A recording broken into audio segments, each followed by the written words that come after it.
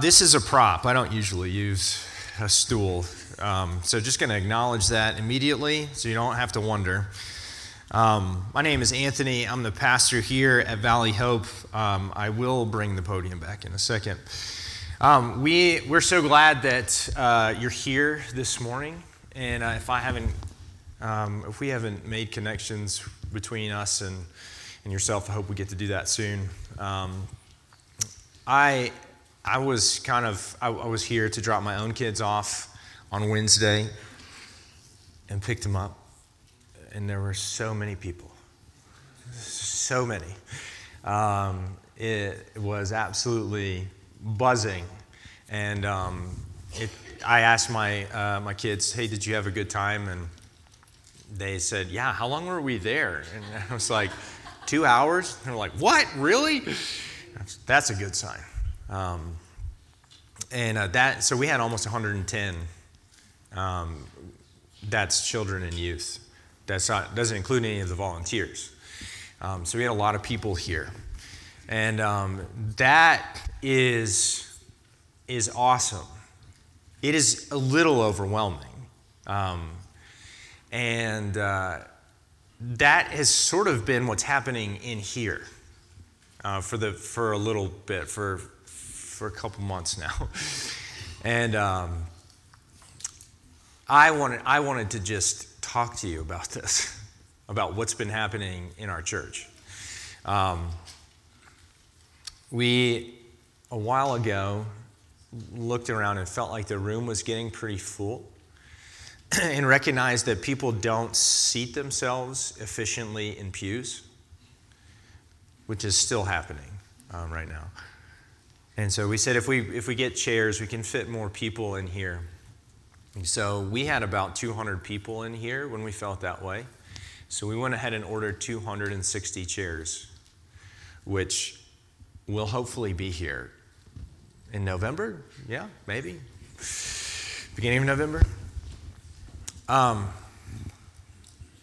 For the previous month, we had several Sundays where, by our count, we had upwards of 320 people here. So, thus the appearance of many more black chairs that you saw in the lobby and cramming more into these spaces. Just trying to find as much seating as we can for folks. And to be clear, we're counting all of our kids, of which there are many. And we also recognize that quite a few people leave when the kids come, either because they have to or because the kids are coming. But if we were all to be in one room at one time, or one-ish rooms, over 300. So our plan is already short of what we're trying to do. And I'm sitting on this stool because I need to talk to you about what is happening.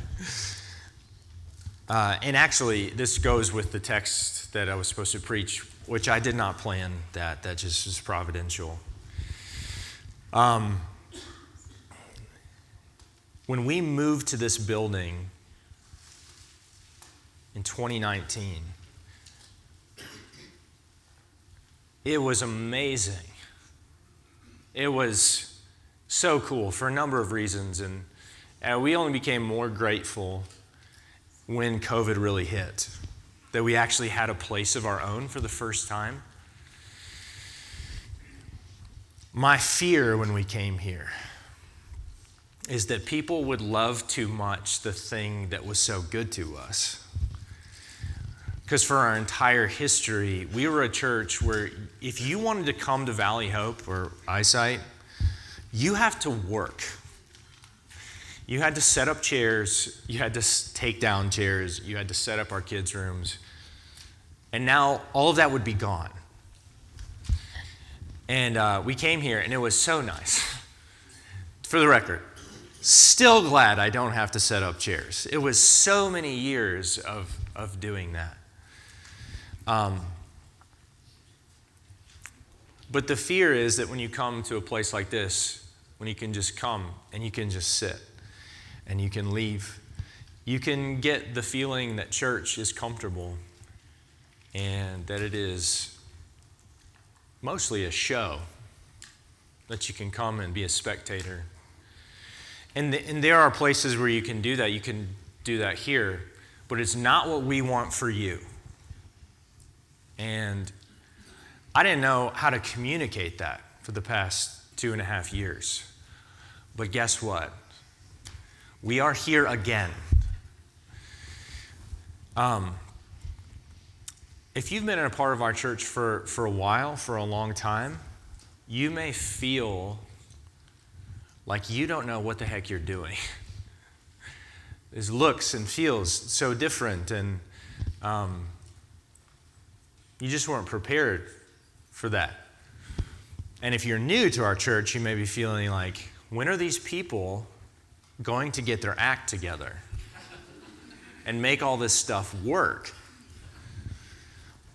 I have some news. We're not anytime soon. I mostly am good at talking, and that's it. And the staff can verify this. I am very little help. Daniel and Amy and Jen work so hard. They are working so hard. So hard. And they can barely keep up. And I'm so grateful for them. But they can't do it all. Our elders are really, really trying. We are really trying, really hard. And there's just not enough. There's just not enough of us. You know, we had a leadership dinner for all the people who are like part of teams and wanting to lead and all these things. And there were so many people there. I think it was like 50 people. And there were still a lot of people that weren't even there. And there still weren't enough. We have more volunteers for our youth than ever before. And there wasn't enough. Even having the dinner was like twice as expensive as we thought it would be, because we just didn't think there'd be that many people. This is not to tell you things are going down the tubes. But this is to tell everyone, whether you are old here or new here, and if this is your first Sunday, welcome again.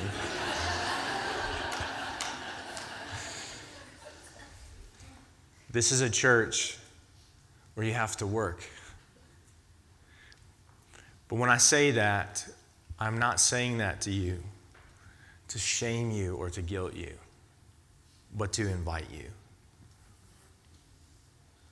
This is the work of the kingdom.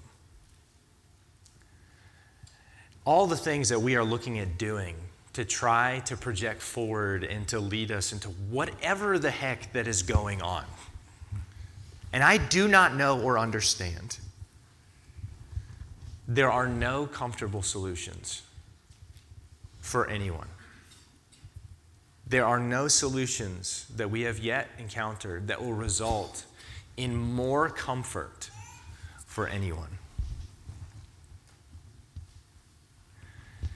And in the discomfort of our lives is where the kingdom of God works and transforms his people.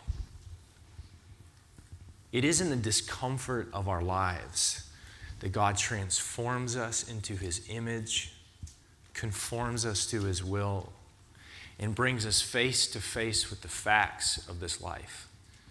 That I do not have enough. And only God does. So I do not know for sure how we are going to continue to address this. We can't fit any more chairs. That's not going to happen.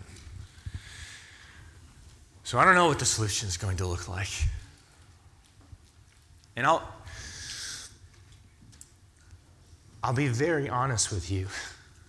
I have been overwhelmed personally because I feel I do not have enough. And I've walked around this property lately in the middle of the day, drinking my tea, asking God, what the heck do you want from me? Afraid, honestly, because I don't particularly enjoy failing people, and there's more of you. And I can feel the edges of my failure all the time. And what I can tell you is that the Lord is gracious and good. Jesus is inviting people to the table. And I'm so happy that every one of you are here. This is not a problem to grumble about or to be stressed about. This is the nature of the kingdom. When Jesus tells these kinds of stories, he says, throw open the doors and invite everyone. Invite everyone that you can find. And what I felt the Lord saying to me was, you are getting to be a part of inviting my people and putting them at my table. And I will set the table for you. If you are coming in here and you are like, I don't know about all this. This is like crazy. There's too many people in here. You're correct, factually. I don't know how I'm supposed to know people. I don't know how I'm supposed to do this. You could be old in this church or new. You can feel the same way.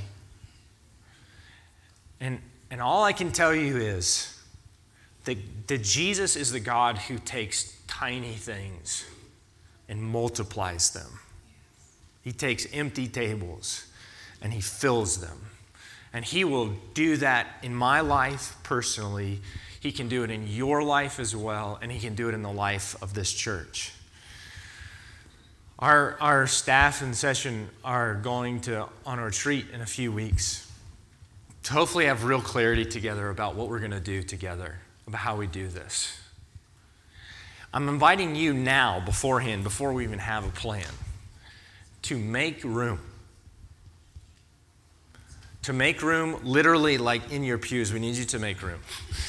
We need you to sit not like Westerners, like Americans where you need a buffer. We need you to go thigh to thigh. Close. Because there are 7 dozen people coming in a little bit. They're little children. But I also need you to make space in your life. We all need to make space in our heart, in our relationships, so that when somebody comes to the door here, they understand that it is not to us primarily that they are coming, but to Jesus. It is Jesus' table that we are calling people to. And there has to be room in our life. And that doesn't mean I need each one of you now to be best friends with 14 new people, but I do need you to have room for one more. When we dismiss here, I need you to find one new face and make space for them. And if we all can scoot a little bit of our lives, a little bit, we can continue to say, come and find your place at the table. Last Sunday, we had a baptism service. It was super fun. And we baptized kids ranging from, 6 to 10, something like that. But we also baptized 2 adults who've just recently come to faith in Jesus. And one of them has a baby, so we baptized her too. And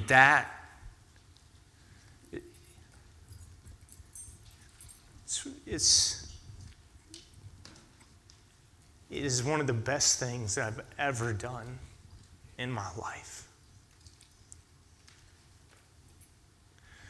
We want to make space in this church for people like that.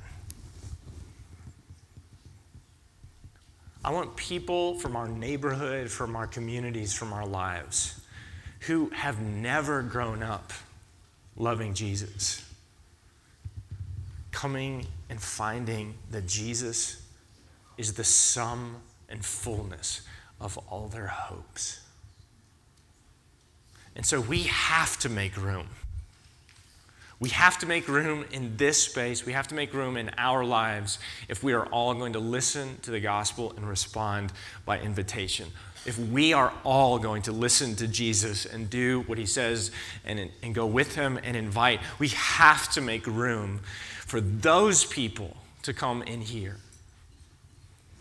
And so my invitation is to remember not just your baptism, but the baptism of your brothers and sisters. And remember that those waters are wide enough for so many people. So many people. Please be patient with us, with the staff and the elders of this church. We sincerely, we're doing our best. Give of yourself. Serve. Come to church not to watch, but to participate in the life. And pray. Pray that the God who provides the wine for the feast would show up and give us wine here, who would multiply loaves and fishes, would multiply our little offering as well. I'm done with the stool.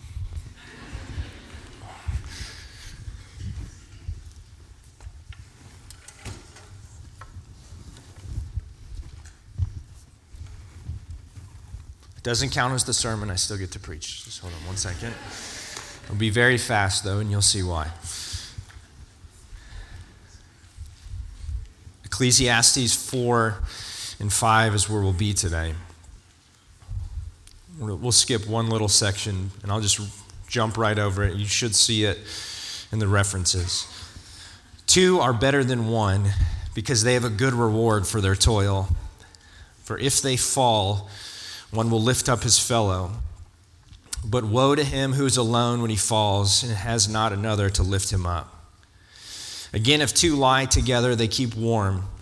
But how can one keep warm alone?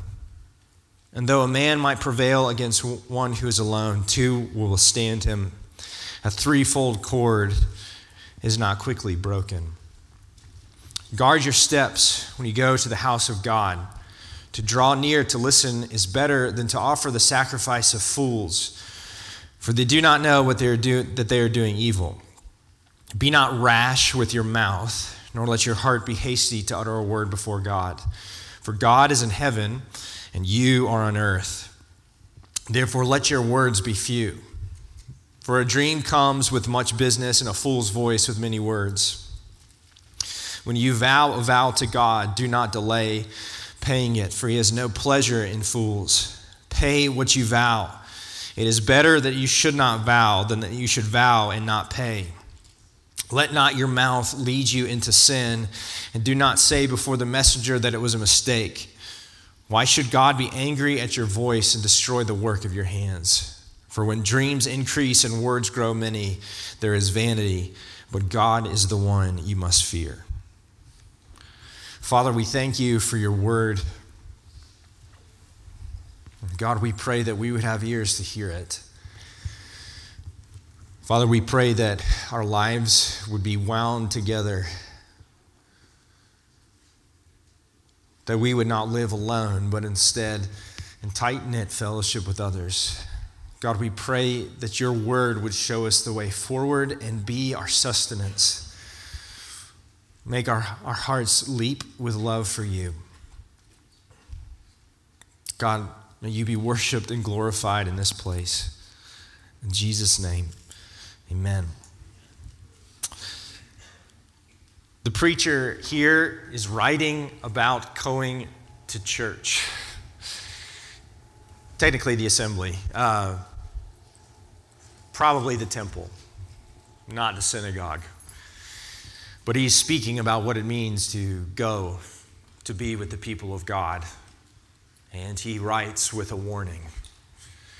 And it's important to hear with his warning because he illustrates two problems with the churchly gathering that we have unfortunately not left behind in the years BC when this was written. In essence, he speaks of two things: rashness in speech, having a quick mouth, and hypocrisy. And he warns against these two things.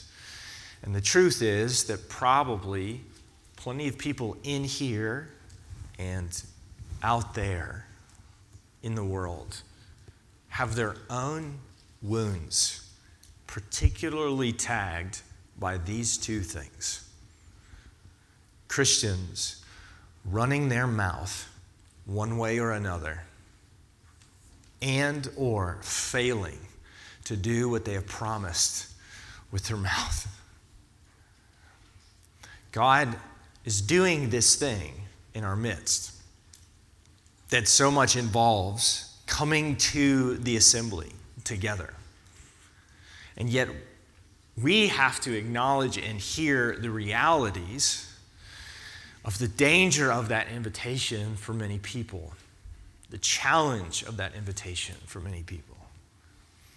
I know that there are many people in here who have open and public wounds that have resulted from the words of other Christians and the running of their mouth, and have wounds that are the result of people failing to live up to what they said they would do. And it's really interesting the way that the preacher really talks about this to help kind of build out what this might look like. He talks about the role of dreams. Be not rash with your mouth, not let your heart be hasty to utter a word before God. For God is in heaven and you are on earth, therefore let your words be few. For a dream comes with much business, and a fool's voice with many words. Zach Eswine, in his commentary on this passage, talks about how so often some of the most destructive things that happen in a church is because people have dreams, literally or metaphorically, literal dreams at night or desires in their heart, where they have dreams for the church. They have dreams for the gathering. And they rush to speak and to say, this is what God wills. To speak for God and on behalf of God. This is the will of God. And they're not even doing it consciously, but there's no step in there to stop and ask the question, is the thing that I am seeing, is the thing that I desire actually what God's will is? Usually what just happens is you skip straight to speaking for or on behalf of God. And when that starts to happen, there are other people who, one, have their own dreams, and two, maybe don't have their own dreams, but will stand up and say, I don't know if that's from the Lord. But then that becomes, that person is in conflict with the dreams that are from God, and so this person is angry and blowing up. And you can hide this under the language not of dreams, but of theology, convictions, about what you know is right and wrong. And of course, there are things that are truly right and wrong, so that can get in itself confusing. That just muddies the water. And usually what happens is the running of mouths is begun. People whisper and talk or argue face to face or post online or never say anything out loud, but in the quiet of their heart begins a bitter narrative where they lecture the person that has offended them.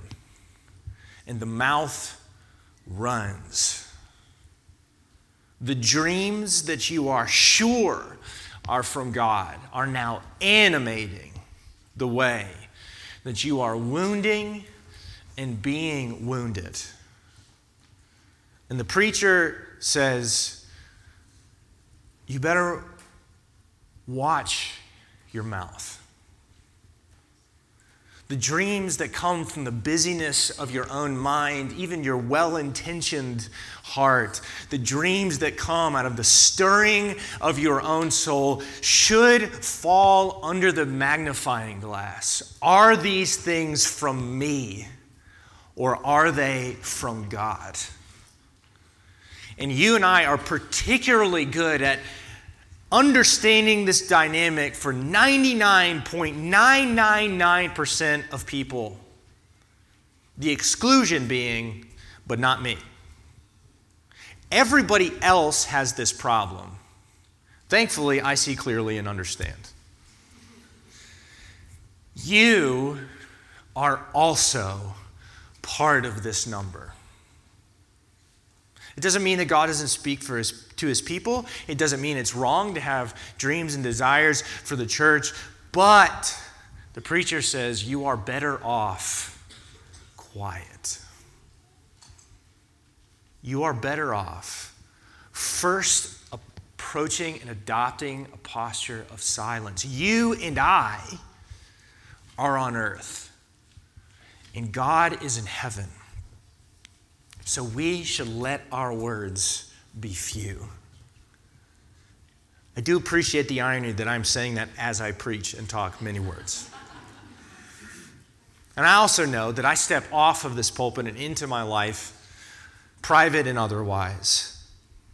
And I myself also forget that I am on earth and God is in heaven. And I am better first adopting a posture of silence. Have you really tried to practice true silence before? I don't just mean introverts. I'm not talking about alone time, which I excel at. I'm excellent at it.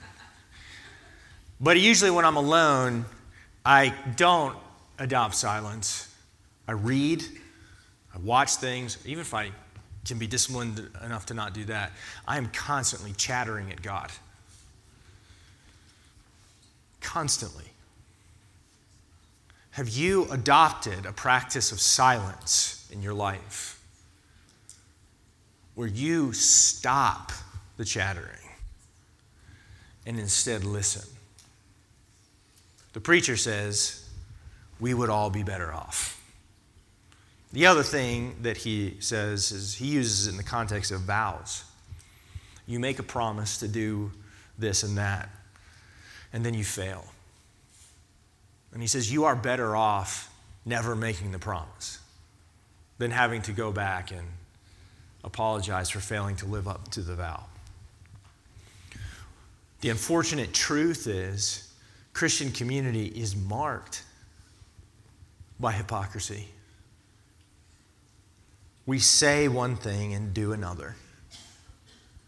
My life is riddled with hypocrisy. I know that if any of you could be like a silent drone buzzing about my life, you would be horrified by what you saw in my life. This guy's a pastor. Look at how he's talking to his kids at the end of like every day. This guy's the worst. I don't need to speculate on what your drone experience would be like. if we watched yours. I can tell you, though, that I know hypocrisy is rife in my life. And unfortunately, there is hypocrisy that isn't just me and God kind of hypocrisy. There's also the kind of hypocrisy that bleeds over into our relationships with one another. So you, especially like if you're a member of our church, you make a public vow to pursue the purity and peace of the church. And how many times have each of us broken that vow? Held grudges, been rude, been cold-hearted, been unforgiving. We are unsurprised when we see that in our own hearts. And hypocrisy is not something to grow used to. The preacher says this is a major problem, and you best be careful that your words and your actions, your life actually live one message. And of course, we are unsurprised at hypocrisy because we know the truth about ourselves. We open the doors and promise people, there's a bunch of sinners in here, just FYI. You are not gathering as a congregation of the perfected, but as a congregation of the flawed. And when you put people like us in a room together, people who are openly proclaiming your need for a Savior, we are unsurprised when you demonstrate that to be absolutely true. When you're looking at all the members of our church and you're looking at your own life and you say, it's true, that person needs to get saved. That person also just happens to be me. Hypocrisy is dangerous and deadly. And the world has often received the message that we are unaware, that we have double dealt with the world, that we have expected holiness from our friends and excused the lack of holiness in ourselves. When in fact, it should be the opposite, right? Holiness should be the standard to which we are held. And we do not expect our non-Christian friends to look like us. Sadly, the level rises only to the lowest point, right? And so the world is full of hurt. This church will fail you. And if you're here and have been for more than 2 weeks, what I mean to say is this church will fail you again. We are a congregation full of people who are fickle, who are indeed frequent failures. And hypocrisy is not something we accept, but something we grieve.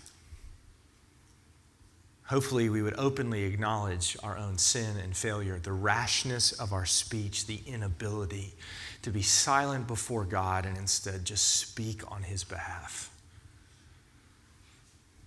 It grieves us. And what's even more challenging is the way that he starts. He says, guard your steps when you go to the house of God. Not if, but when. This hypocrisy and rashness of speech, the sin we know is unsurprising, and yet the expectation here in the text in Ecclesiastes 5 and throughout the rest of the New Testament is that you don't occasionally visit this group of people that are doing this to you and to whom you contribute your own sin, but instead, not occasionally, but frequently, habitually, often when you go to the assembly so that we may tear at each other and wound each other and disappoint each other again and again, and yet we're drawn back to this place, this gathering, as if there's gravity in the universe here that's pulling us again and again and again. And people look from the inside and from the outside and say, why? Why would you do this? For many Christians, they have asked the question, answered the question themselves. There is no good reason why. I am out. I will come a couple times a year. I will come when I feel like it. I will come when it fits into my schedule. That's the best I can do. That is all that I will do. Or, I don't even going to do that. I'll go on a walk in the woods. I'll go be by myself. I'll go have some prayer time. I don't need this mess. And it is not just non-Christians saying it. It is Christians too. Why is that word when there instead of if? When you go to the assembly, be watchful of all this stuff that could go wrong. Because in the assembly is when you encounter Jesus and the place that he wants to be. Is Jesus on the trail? Is Jesus alone with you? Yes, of course he is. There's nowhere where he's not by his Spirit. But Jesus, he came for this. He says that the people, his people gathered together, are like his bride.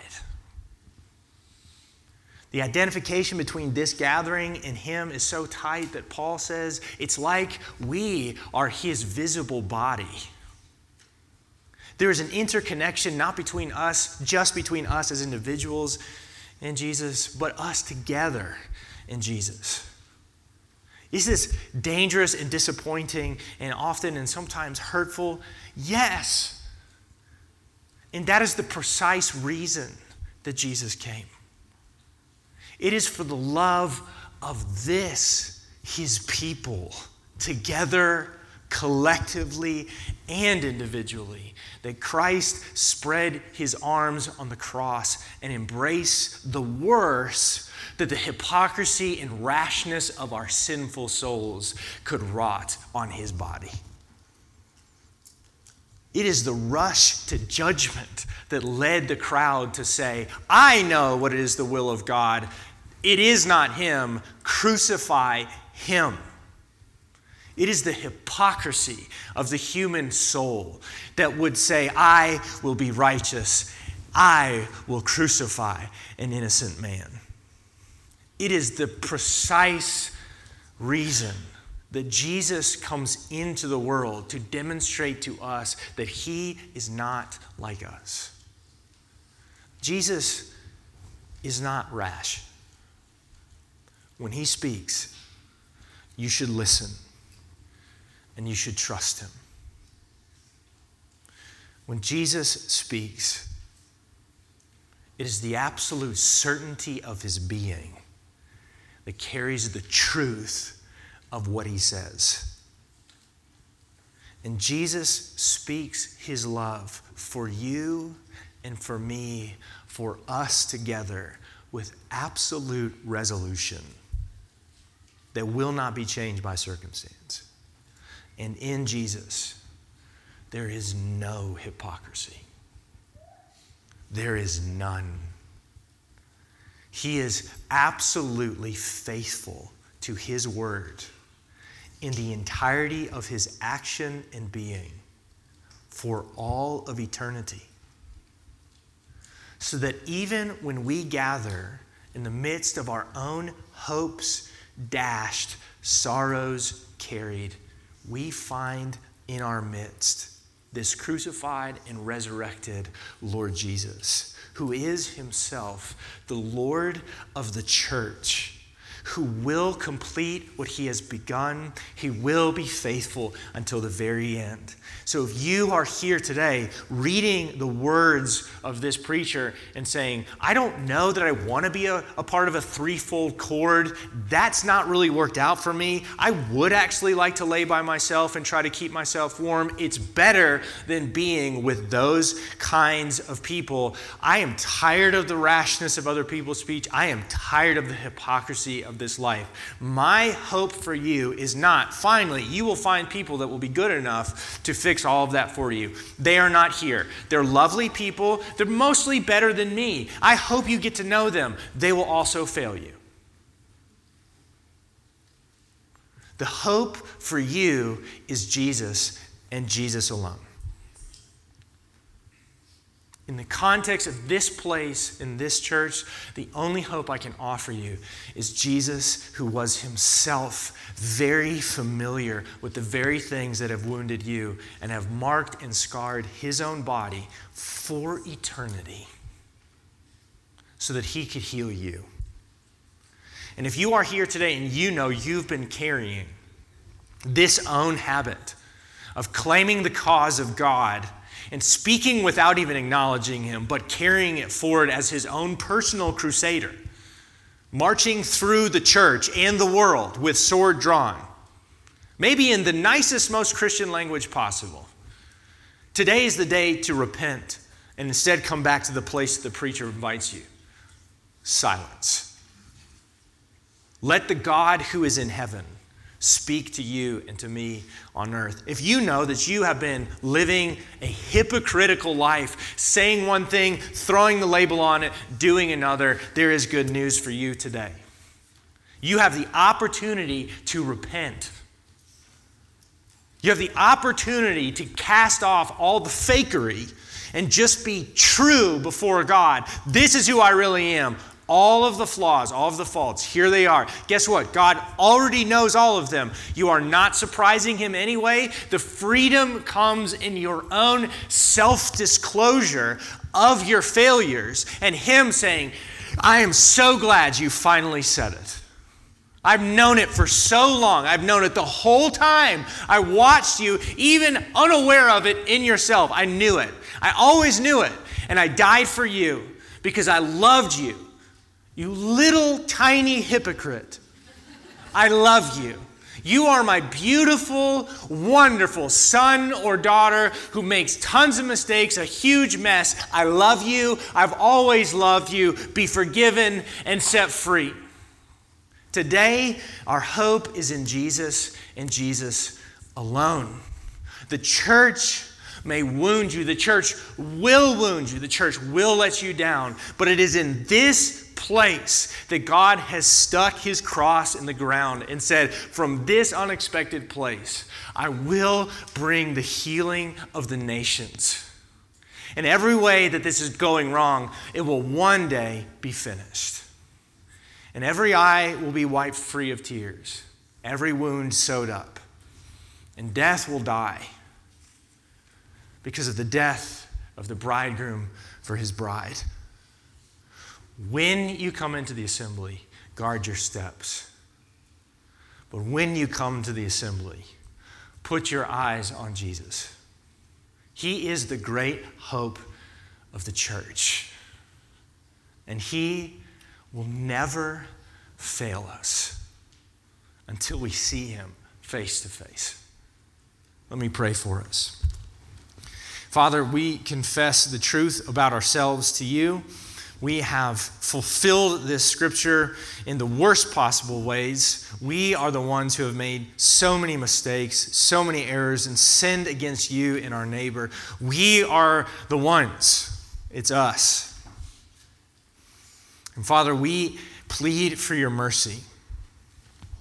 God, we ask that you would forgive us, that you would give us the mercy of actually seeing our sin, actually seeing the hypocrisy that we've maybe even hidden from ourselves. God, give us the grace to see it so we might be freed from that too. Father, I pray that you would bind and knit this church together, not in style, not in preferences, not in demographics, but in a unified vision of Jesus. Father, I pray that our hearts would be empty of all hope except in you. God, rip the idols out of our hands, even the really churchy ones. And God, we pray that instead our hands would be full of the hymn of the bridegroom. That we would be left reaching and grasping for you, full to overflowing. We thank you that you are faithful to your people, even people like us. It is our only hope, and it is our great comfort that we belong to you. Thank you, Jesus. Amen.